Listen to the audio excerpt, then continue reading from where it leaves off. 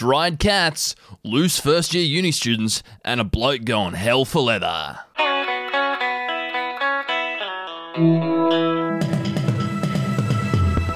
Those are the biggest stories coming out of the Batuta Advocate today, Tuesday the 30th of March.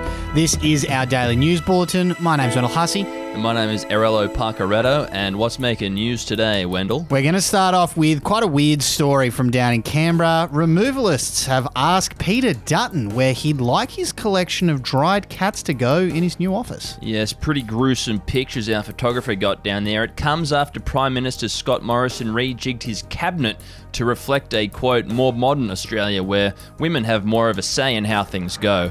And as part of that, Dutton has been moved from Home Affairs to Defence. After facing questions from removalists about why he had so many dead, dried cats in his office, Dutton said, "The cats, they relax me, all 20 of them." Very, very odd. And we had a quite odd comment from Chris Griffin on that story as well, saying, "Removalists are scum. Stealing somebody's military medals is the lowest act on this earth." Well, Chris, I agree with part of that, but I don't think removalists are scum. I think they form the backbone of our rental economy. So maybe you might need to go back and edit that, mate. It's extremely hard work that the removalists do, so pipe down, Chris.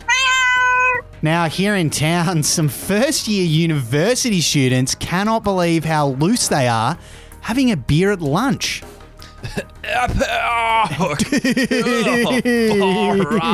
A couple of loose 18-year-old units decided to treat themselves to a couple of lunchtime suds down at the South Batuta Polytechnic College on a Monday. Would you believe it? On a Monday. And they had to go to a tutorial at like 3 o'clock, which they said they were probably going to be half cut for. Dude, the tutor's so going to know. I know. Anyway, good for them. If only they saw you at high school, Big Wendell, and if only they replaced the beers with marijuana and an empty Gatorade bottle and just the toilet block outside Mass. Yep. To be young again. In other news from our little desert town, and a bloke going hell for leather in a Monday high-intensity interval training class must have done some naughty shit over the weekend. Yes, Joel Freely from our town's Batuta Heights district isn't usually a big Monday morning exerciser, but after a rather hedonistic weekend, he clearly had a few demons he needed to sweat out. And that's according to other classmates who said they spotted him going berserk on the attack bike and frequently calling himself a piece of shit. Bit of head noise there.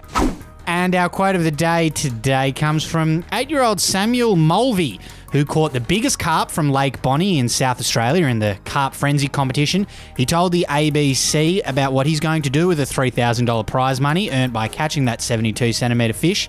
He said, "I might save it until I'm like 18 or like 20 to buy a ute." Well, I hope Samuel didn't throw that carp back in the water, because doing so can attract a fine of up to $250,000.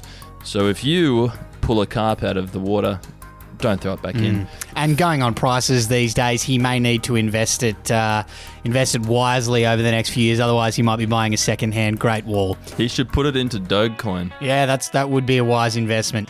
Anyway, that is the end of our news wrap for today. As always, thank you for your company. Look forward to talking to you tomorrow. Goodbye. Alhamdulillah. Mañana.